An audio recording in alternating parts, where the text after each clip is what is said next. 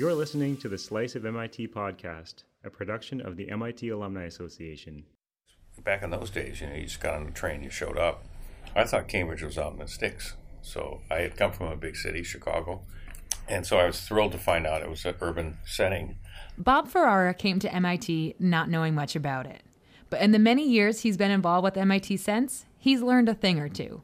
As senior director in MIT's Division of Student Life, Bob is currently involved with a number of MIT student programs and clubs. And that's something he's been doing since his days as an undergrad. The intramurals, then as now, were phenomenal. And our house was kind of the middle of the road. And then we got one of my fraternity brothers, Dave Kress, was our athletic chairman one year, and he insisted that we do everything, so we all had to learn ping pong. And we entered, anything that moved, we entered it. Aside from being in the fraternity Theta Chi, Bob was also a member of MIT's basketball team. He began volunteering for MIT as a student, launching a precursor to the Public Service Center.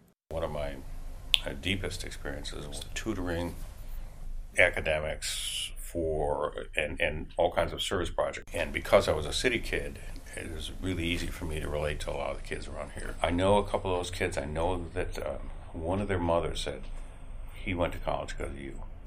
I told him, and that's all they need. They need somebody to say, you guys are smart. You can do this too. Bob Ferrara is a recipient of this year's Bronze Beaver Award. The award recognizes alumni for their role in volunteering for the Institute.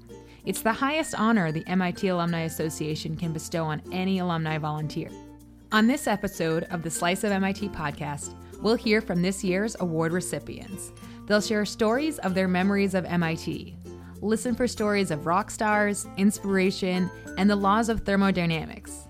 The alumni will also talk a little bit about why and how they stay connected to the Institute today.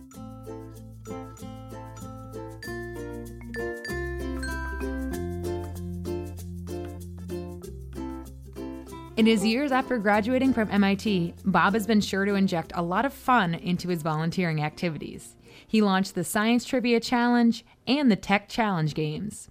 But what Bob says some of his most rewarding volunteer work has been is in his role as a mentor with the Community Catalyst Leadership Program, a leadership program for students that matches them with alumni mentors. It's just so interesting to interact and be even a small part of a student's life. You never know exactly how you help.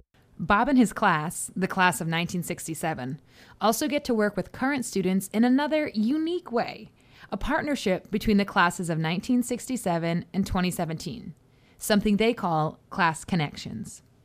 There was no model for it, so we sat down with the 2017s who were also very enthusiastic. And one of those nice little bits of serendipity, the class president of the 2017s is Liana Elutsi, who happens to be a basketball player. So she and I, we talk a lot of basketball. And so she was all gung-ho to do things. And we planned about 3 events together, 3 or 4 events. And then we hatched this idea of the 10,000-hour challenge. So we came up with a kind of a simple idea that we collectively, our classes over the 4 years that the 2017s are here at the Institute, would do at least 10,000 hours of service. Well, it turns out, thanks a lot to the 2017s, but also our people have been contributing quite a few hours. We're on a good path. We're going to make it, and the question is how much over we're going to shoot it.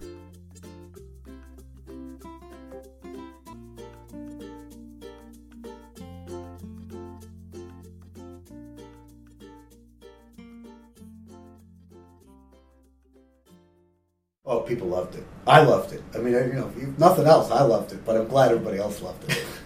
One of Jonathan Jono Goldstein's favorite volunteering moments involves a rock star at the 150th anniversary of MIT's start. We actually had an event around the 150th, which was just a few years back. And I knew we had always done Tech Night at the Pops. And I knew that Tom Schultz of Boston was an MIT alum. And, I was once at an alumni association event. We're just going through names of alumni and folks, and it actually showed up as Donald T. Schultz. And I said, is that Tom Schultz? And people are like, Tom Schultz? I said, Boston Tom Schultz? That's more than a feeling, Boston Tom Schultz. And just then I kind of had this idea, I said, boy, we ought to ask Tom if he would play the 150th Tech Night at the Pops. After finding the hidden MIT alumnus, a chance encounter helped to seal the deal. Literally stroke of luck, I'm traveling to India a few weeks later, and I'm connecting out of New York, and who's on my flight literally aisles across from me but Keith Lockhart of the Boston Pops. So I said, Keith, MIT's 150th anniversary is coming up, and we have to do Tech Night at the Pops, which we always do. Wouldn't it be cool if Tom Schultz was the special guest? He goes, I'd love that. So I thought, just planting the seeds on both sides of that to get it done was probably my proudest moment. Jono has had other exciting moments. As an undergrad, he made it into MIT's very first undergrad class on cloning eukaryotic cells. This was in 1979. I was particularly lucky because I was in the very first class that was ever taught to undergraduates for cloning eukaryotic cells, which are animal cells. And, this was the kind of thing that's probably done in junior high school now. But back then, nobody had ever really done this except, graduate students and PhD students. I was proud of having so many things pass in front of me and be able to take advantage of so many of them. His experience as a volunteer has kept him coming back in roles with the Annual Fund Board and later on the Board of Directors, as well as working with his reunion committees. We had a few areas of MIT that we said, we're about to make a significant gift, but, basically the idea was we cut a gift up into 5 chunks, and we just went to each of these different folks and said, hey, you've been here a long time, you know what's really needed at MIT. So we want to give you some money to do that. And frankly, the whole process of talking to these folks about what they wanted to do was one of the greatest things, in terms of getting involved with MIT. It's just, this was kind of like giving people, really knowledgeable, thoughtful people, just some money to go do something useful. So we were just happy to be doing it. Jono continues to represent MIT in many ways. He recently returned from a trip to Rwanda, where he continued a relationship with the new Rwanda Climate Observatory that collects data on climate change. The thing is, it doesn't have to end when your undergrad ends, and there's just plenty of great involvement in the MIT community.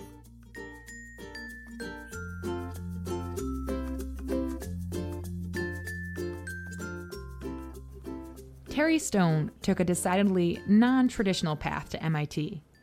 At the time of her acceptance into Sloan's Masters of Management program, Terry was working in academia in French literature.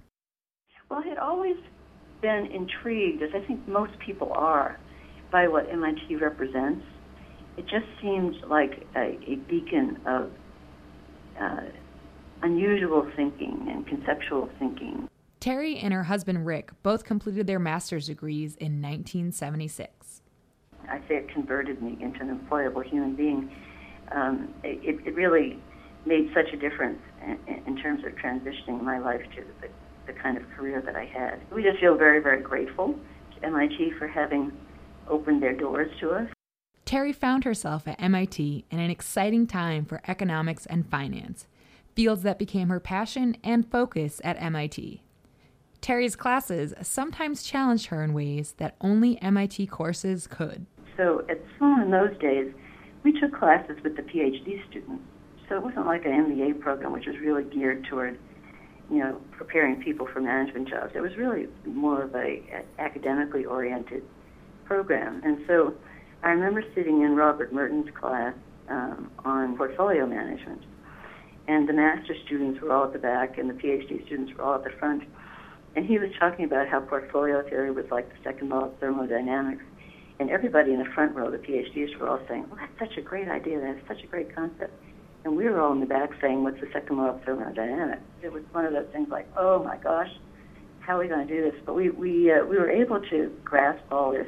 It seemed well beyond our grasp, and find it extremely interesting. And ultimately, it became very relevant in the world of finance. As a volunteer, Terry first got involved with the Club of New York at the encouragement of other MIT grads. Since then, Terry has volunteered in many roles. Her background in humanities has come in handy for her work with the Humanities Visiting Committee as a corporation member. And I think because of my background in French literature and comparative literature and music, which were my great loves and my undergraduate focuses, I was assigned to visiting committees that were relevant to those topics. And so I began to understand how incredibly strong MIT is in those areas, as well as in management and in science and technology, and have always been associated with those. And it's kind of a special passion for me. It's my background, the things that I really love, and to see how good MIT is in those areas, and to be able to try to make it understood by people who sometimes don't realize that MIT has those strengths has been very, very important to me. After years of volunteer service, former MIT President Susan Hockfield asked Terry to serve as the Institute's Executive Vice President and Treasurer, a role Terry truly enjoyed. It's a passion. I always say if I was having a very particularly difficult day when I was working, I would just go. My office was, between the two domes on the second floor, and I would just go down to the end of the corridor and look at the door opening onto Mass Ave, and just watch that energy walk through the door. And I said, okay, this place is worth it. Just go back to work. After a number of years inside the Institute and out, the specialness of MIT is not lost on Terry. It really is MIT's moment. It's probably always MIT's moment. But there's a moment now where the world thinks that MIT can solve the world's problems, that science, technology, entrepreneurship, which we're the brand name for those things right now throughout the United States and throughout the world. And people really think that those things, science, technology, and entrepreneurship, really can unlock wonderful things for the future of the world.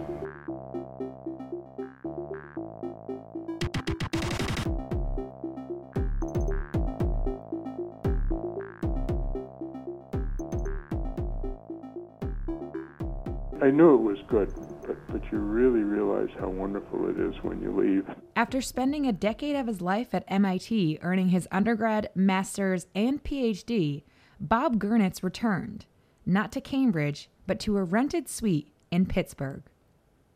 I used to run the annual telethons, and that was a lot of fun. I had the luxury of being able to use a suite at one of the very nice clubs in Pittsburgh. Pittsburgh is where Bob first got involved with volunteering, but as he moved around the country, he stayed in touch with MIT. He made friends with alumni at the clubs in Florida, Pittsburgh, and occasionally Cape Cod. For the past 14 years, Bob has returned to MIT to help first-year students solve real-world problems, like feeding the world, carbon sequestration, and life on Mars. He serves as a mentor through a course known as Solving Complex Problems.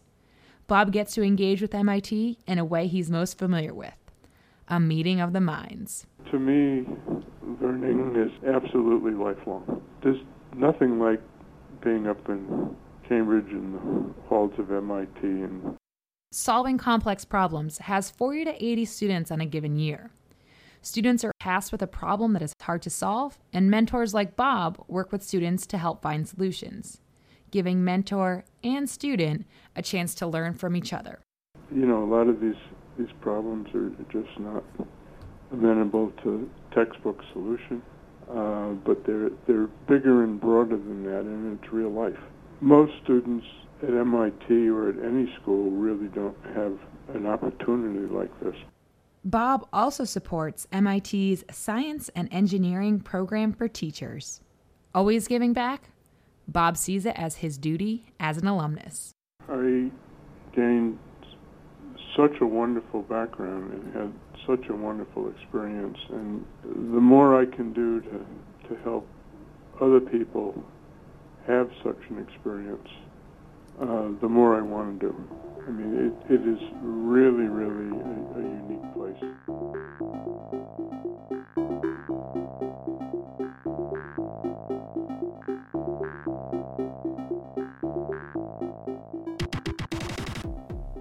That's it for this episode of the Slice of MIT podcast. But the story doesn't have to stop there. Why do you volunteer with MIT? What are some of your favorite memories? Tweet us with your stories on Twitter at MIT Alumni. That's MIT_alumni. Special thanks to Bob Ferrara, Jono Goldstein, Terry Stone, and Bob Grunitz for sharing their stories with us this episode. If you want to hear more surprising, insightful, and quirky stories from the MIT community, subscribe to the Slice of MIT podcast on iTunes. Let us know what you think. Please rate the podcast and leave us a review. We'll be back next month with another episode of the Slice of MIT podcast. In the meantime, check us out on our website at slice.mit.edu. Thanks for listening.